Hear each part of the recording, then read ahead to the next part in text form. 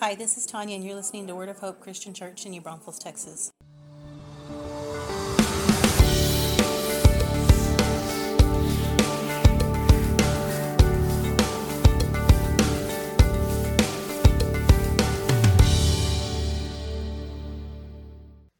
Hi, everyone, and welcome once again. I'm Pastor Tim with Word of Hope Christian Church in New Braunfels, Texas. It's Sunday, December 10th, and it's time for the Word of God. Welcome to part 3 of our Advent sermon series, God with Us. Today we're going to be talking about the promise of joy. We'll be looking at Luke chapter 1, various verses there, as well as James chapter 1, verses 2 through 4. I have a lot to share with you, and we'll get to that in just a moment, but right now, let's have a word of prayer. Gracious Heavenly Father, Almighty God, thank you. We celebrate you. We worship you. We honor you today. Lord, come and teach us from your word this beautiful story about the promise of joy. In Jesus' name. And everyone said, Amen and Amen. Have you ever given or received a puppy for Christmas? It's really common this time of year, and you see TV commercials about that as well. They show a super cute, tiny, cuddly fuzzball that's usually wearing a bright red bow around its neck. It usually comes either bounding around the corner or peeks its little head out of the box as soon as the kids or someone special lifts the loosely fitting lid. It's always adorable, isn't it? And it starts giving kisses and tumbling out over its clumsy, oversized little paws. You can probably feel the warm fuzzies even now as we're talking about it. So if you've ever actually given a puppy for a Christmas gift, you know what it's like to try and put that puppy in the box. The little bundle of love and joy, not to mention the dog hair and the accidents, doesn't want to be contained in that little box, does it? You certainly can't wrap them up the week before and stick that box under the Christmas tree. You have to work to keep the little puppy hidden, probably somewhere outside the house. Then you have to wait until exactly 1 minute before the kids arrive and drop the doggy into the box and probably bribe him with a treat or a toy so they can just keep him quiet for 38.6 seconds so that you can pop the lid and he's going to rush into the hands of his new best friend. Some people just skip the box altogether, hide out in the next room, put the puppy on the floor, and let him come bounding into the room where there's all kinds of squeals of delight. You see, you can't contain a dog in a box. It comes spilling out with love, and it licks everyone around. And it doesn't stop there. People who receive a puppy for Christmas, they just can't keep it to themselves, and why should they? They pass the little pup around to everyone in the house, and they don't stop there. They carry it out, lead it on around the neighborhood, maybe on a little walk, first walk together. They drive it to the relatives or friends or the store, the salon or the dentist. Well, maybe not the dentist. But they want to show and share this adorable little fur ball of joy with everybody they can. And then these people want to go and grab their kids, husband, girlfriend, or whomever to share the cuteness and happiness this little puppy shows.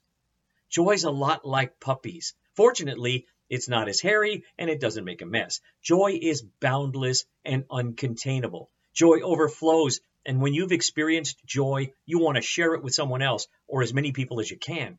Joy bubbles over and touches everyone it comes in contact with. Joy is what we're celebrating today on this third Sunday of Advent. For the past 2 Sundays, we've been journeying through Christmas, celebrating Advent. Let me give you a quick recap. The word Advent means coming or arrival, and the season is marked by expectation, waiting, anticipation, and longing. Advent is not just an extension of Christmas. It's a season that links the past, present, and the future.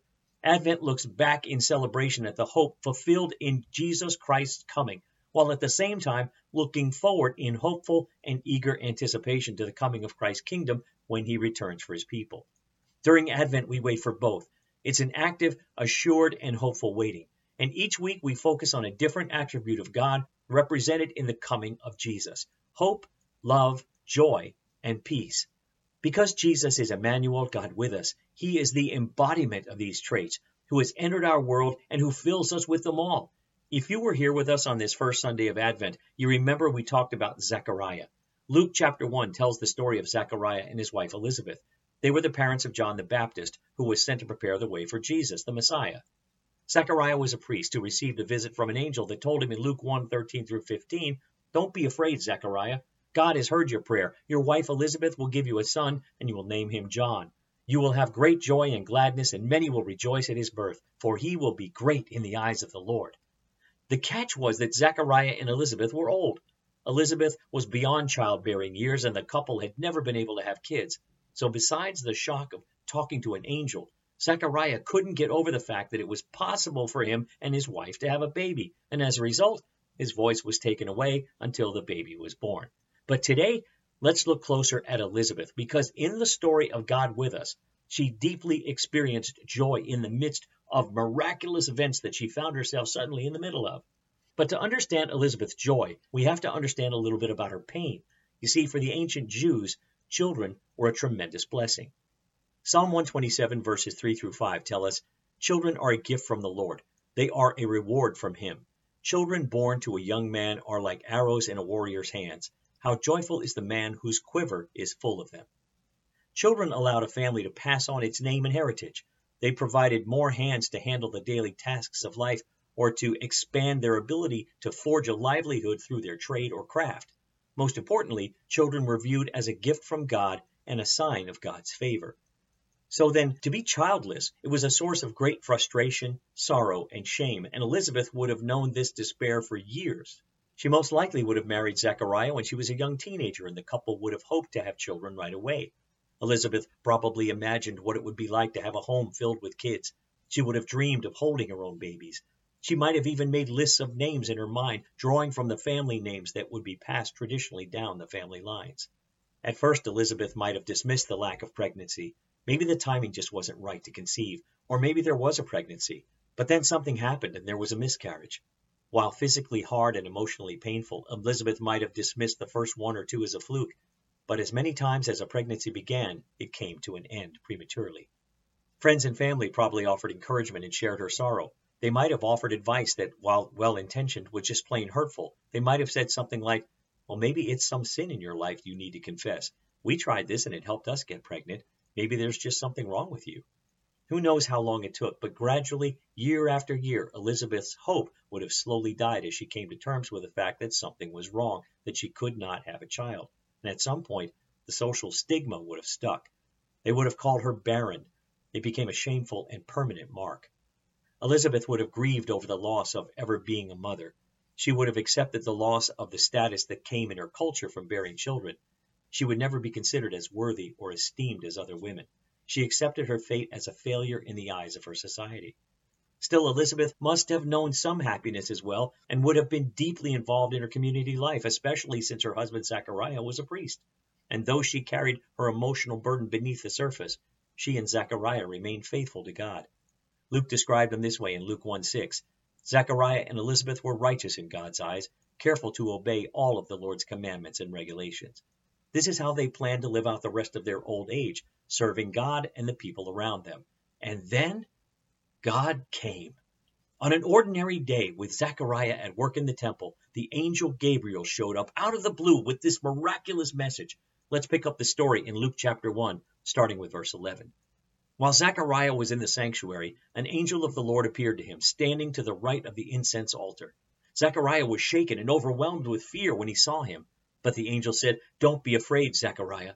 God has heard your prayer. Your wife Elizabeth will give you a son, and you are to name him John. You will have great joy and gladness, and many will rejoice at his birth, for he will be great in the eyes of the Lord. He must never touch wine or other alcoholic drinks. He will be filled with the Holy Spirit even before his birth, and he will turn many Israelites to the Lord their God. He will be a man with the spirit and power of Elijah. He will prepare the people for the coming of the Lord. He will turn the hearts of the fathers to their children, and he will cause those who are rebellious to accept the wisdom of the godly." Zechariah said to the angel, "How can I be sure that this will happen? I'm an old man now, and my wife is also well along in years." Then the angel said, "I am Gabriel. I stand in the very presence of God. It was he who sent me to bring you this good news. But now, since you didn't believe what I said, you will be silent and unable to speak until the child is born, for my words will certainly be fulfilled at the proper time." So now Zechariah couldn't even tell his wife what the angel had said. He would either have to write it out if Elizabeth could read, or signs and gestures to give his wife the news. Elizabeth must have thought that she was getting the wrong message at first. It seemed too good to be true. Hope must have kicked in her heart like a thump of a baby in the womb. Could she allow herself to go there? Could she open her heart to the possibility of hoping and waiting and praying for so long, only to be let down again and again and again? From what we can tell from Luke's account, it seems Elizabeth had an easier time of accepting this miraculous news than her husband, because she said in Luke 1:25, "How kind the Lord is," she exclaimed. "He has taken away my disgrace of having no children." What's curious is that Luke also told us that soon after Elizabeth became pregnant, she spent the first 5 months in seclusion. There's no way for us to know exactly why, but maybe she knew no one was going to believe her news until she was actually showing. Or maybe she had been here before and she was afraid pregnancy might be lost like earlier ones. Maybe she couldn't bear going through the loss and shame publicly again. Maybe this was her way of sharing her husband's silence as they lived daily through a miracle unfolding before their eyes and literally inside the body of Elizabeth. What we do know is that in her 6th month of pregnancy, Elizabeth experienced a deep encounter with joy that brought the coming Messiah, whose human life had just sprung into being in Mary's womb. As we discussed last week, young Mary left her home shortly after her own angelic visit and came to stay with her cousin Elizabeth for 3 months. According to Luke 1:41, as soon as Mary arrived, Elizabeth's child leaped within her, and Elizabeth was filled with the Holy Spirit. With a sudden end to her silence and seclusion, Elizabeth's joy overflowed, and she greeted Mary with a beautiful and insightful blessing found in verses 42 to 45. Elizabeth gave a glad cry and exclaimed to Mary, "God has blessed you above all women, and your child is blessed. Why am I so honored that the mother of my Lord should visit me? When I heard your greeting, the baby in my womb jumped for joy. You are blessed because you believed that the Lord would do what he said." The puppy was out of the box now. Joy was flowing, and true to its nature, it was contagious. Mary burst into her own song of praise and thanksgiving as she gave words to the miracle happening through her. And finally, she was understood and believed and affirmed. Without Mary even having to explain, Elizabeth knew and gave voice to exactly what was going on. Maybe God had revealed this to her earlier. Maybe God opened her eyes on the spot as her own miracle son John recognized the miracle son of God, Jesus, within Mary. But more than anyone else in the world, these two women understood each other and shared a joy that could no longer be contained, no matter how difficult the circumstances they were coming out of and still faced ahead. Already Emmanuel, God with us, was unleashing joy on earth, and already his joy began rippling outward. When Elizabeth gave birth to John 3 months later, the joy of her miracle spread through her village and family.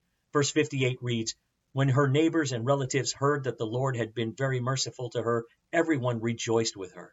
Perhaps there was no greater joy than that of a mother holding her newborn child. For Elizabeth, the joy must have been especially overwhelming. She was experiencing a miracle, and it was a miracle that healed a lifetime of hurt, pain, disrespect, and shame. And it was only the beginning of the miracles she would witness in her lifetime. What would you and I give to know such joy, beloved? To see the scars and shame of our life washed away so dramatically. Most likely, we won't see it happen through such an obvious miracle, but the joy Elizabeth experienced is available to us. This is the joy brought into our world by Jesus, God with us. And though we're living long past his time on earth, his life and his joy are available to us now. The Apostle Peter wrote in 1 Peter chapter 1, verses 8 and 9, "You love him even though you have never seen him. Though you do not see him now, you trust him. You rejoice with a glorious, inexpressible joy. The reward for trusting him will be the salvation of your souls." Look back at verse 8. You see those words? You rejoice with a glorious, inexpressible joy. Beloved, that's deep stuff. This runs much deeper than happiness. We love to be happy. We love to feel good. But happiness comes and goes as the circumstances around us change by the minute and the hour. Happiness can come from many things: birthday parties and balloons, a favorite song on a perfect summer day, an encouraging message from a friend, winning the big game, a delicious meal. These are good things to be savored and enjoyed for sure, but they're all fleeting, and pursuing happiness for the sake of happiness can be a shallow, self-centered pursuit. Viktor Frankl, a famous Jewish survivor of World War II Nazi concentration camps, said in his book, Man's Search for Meaning, "It is the very pursuit of happiness that thwarts happiness." Joy includes happiness, but it runs a whole lot deeper. Joy permeates, soaks deep into our souls. In our lives, the stuff of joy looks like the birth of your child, your wedding day, being declared cancer-free, your loved one coming out of a coma with no brain damage. Joy is rooted in gratitude, meaning, and hope fulfilled, especially when it's based in the relationship with Jesus Christ, because Jesus is the source of our joy. As we read moments ago, 1 Peter 1:8, Peter called it a glorious, inexpressible joy that is part of the inheritance we are receiving in Christ. With his life and the promise of eternal life beyond this world, we find the deep kind of joy that fills us no matter what the pain we still face on this earth. In John 16:22, Jesus explained to his disciples about his coming death and resurrection. He said, "So you have sorrow now, but I will see you again. Then you will rejoice, and no one can rob you of that joy." As we turn our eyes expectantly to Jesus in this Advent season, and as we walk with him toward the day when he will come again and fulfill his healing work, we can experience his joy in the process. And we can know with confidence that an even greater, unending joy awaits us one day. One day we will receive it in full. Yet even now, we find hope and joy in what Jesus has done and what we know he will faithfully do in the future. And like Nehemiah of the Old Testament, the Jewish leader who faced great odds in rebuilding the walls of Jerusalem, we can experience the truth that, as Nehemiah 8:10 says, the joy of the Lord is your strength. We compared happiness and joy a little bit ago, but if there's one defining characteristic of joy I want you to take away from this morning, it's this. Joy defies our circumstances. I'll say that again. Joy defies our circumstances. Happiness comes and goes with positive events and experiences. Joy flows deep even in the face of challenge, hardship, or suffering. Joy drawn from Jesus, God with us, sees the big picture beyond the immediate pain. James famously said it best in James 1 verses 2 through 4. Dear brothers and sisters, when troubles of any kind come your way, consider it an opportunity for great joy. For you know that when your faith is tested, your endurance has a chance to grow. So let it grow, for when your endurance is fully developed, you will be perfect and complete, needing nothing. Joy understands that there is more than meets the eye, that God is at work always, even in the tough stuff of life. And eventually, God will make everything right and healed and whole, including us. Because of that, we can experience joy in the here and now, no matter how bad the here and now looks and feels. Sure, there's a process involved, and that's part of the point. As we continue to practice opening our hearts to God's Spirit, immersing ourselves in His Word, and aligning our thinking and perspectives to His ways, we experience His Spirit working within us, bringing us clarity, understanding, and strength to trust and see and act in the joy He provides. Let me ask you, beloved, what are the circumstances you're facing right now as we journey toward Christmas? What are the situations that are stealing your joy? What are the hurts where pain seems to overrule? I don't mean to make light of what you may be going through right now because I know the pain is real for all of us. But can I encourage you to take a look from another angle? Can I encourage you to ask God to give you another view, to show you His big picture? You may not experience a miracle as clear as Elizabeth's, but in Advent and in Christmas, there is a miracle for all of us. The miracle of God coming to earth to be with us, to heal us, to forgive us, to redeem and restore all our pain, to turn it into good. This is cause for joy, beloved, even in our darkest days. This was the message of the angel long ago, announcing the arrival of Christ to those terrified shepherds outside of Bethlehem. Suddenly an angel of the Lord appeared among them, and the radiance of the Lord's glory surrounded them. They were terrified. Don't be afraid. I bring you good news that will bring great joy to all the people, they said. Jesus has brought us joy, no matter what we're facing. Before I close today, I'd like to look at one more aspect of joy that we can apply as we continue our Advent journey. This is the fact that joy can be a choice and joy can be an action. We've talked about Mary in previous weeks, and we talked about her today as she spent time with Elizabeth. Remember, when Mary showed up at Elizabeth's house, Elizabeth was overcome with joy, which spread to Mary. When it did, the beginning of Mary's expression went like this: "Oh, how my soul praises the Lord, how my spirit rejoices in God my Savior, for He took notice of His lowly servant girl, and from now on all generations will call me blessed," she said. These are important words, with the key word being rejoices. It's the active form of the verb joy. And this is Mary choosing and embracing joy in the role she had been given by God. She didn't have to. Remember those cartoons and old movies where an army sergeant or leader asks for a volunteer? The mission is dangerous, sometimes ridiculously so. It would require a brave and true individual willing to put his or her life on the line. He asks, "Will the bold volunteer please step forward?" And you know what happens.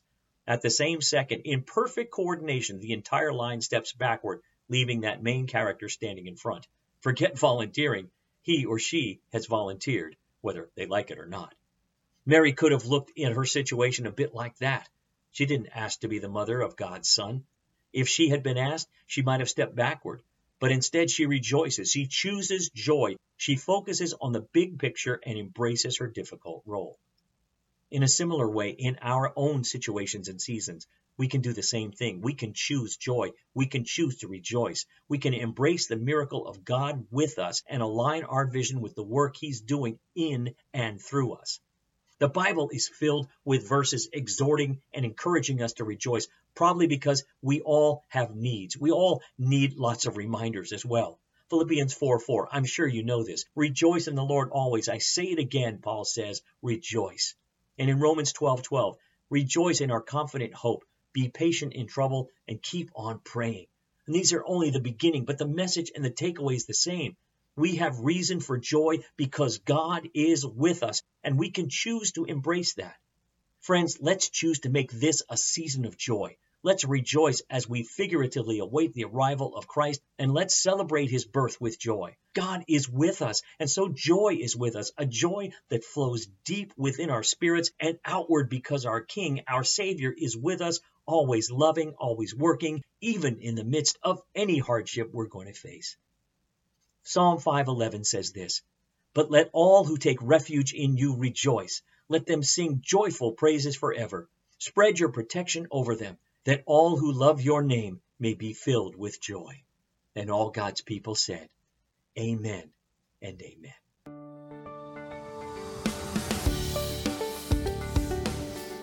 Thanks for listening. Join us again next time for another encouraging message from God's Word. To find out more about our ministry, look us up on the web at www.whccnb.org.